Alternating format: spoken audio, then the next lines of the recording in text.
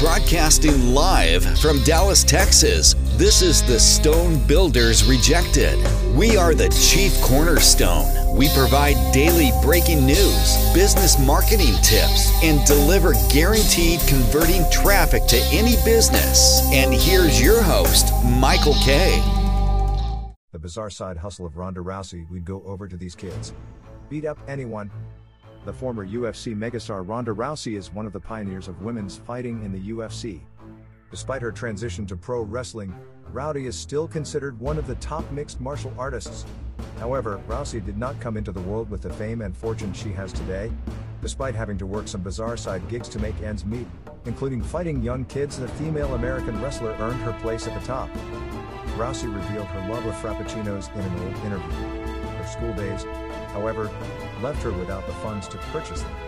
For some extra cash, she challenged teenage lads to a fight. My lunch allowance was only $5 per day, so I loved frappuccinos. If I ate, that meant I didn't have enough money for a frappuccino. In this way, we would bet these kids $10 that I could beat each of them up, Rousey said.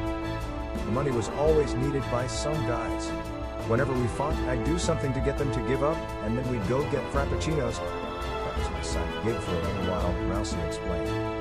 Celebrity Net Worth reports that she is now worth over $13 million, a far cry from her former days. In the UFC, Ronda Rousey. In 2013, Rousey made her UFC debut following a successful judo career and undefeated stint in Strikeforce.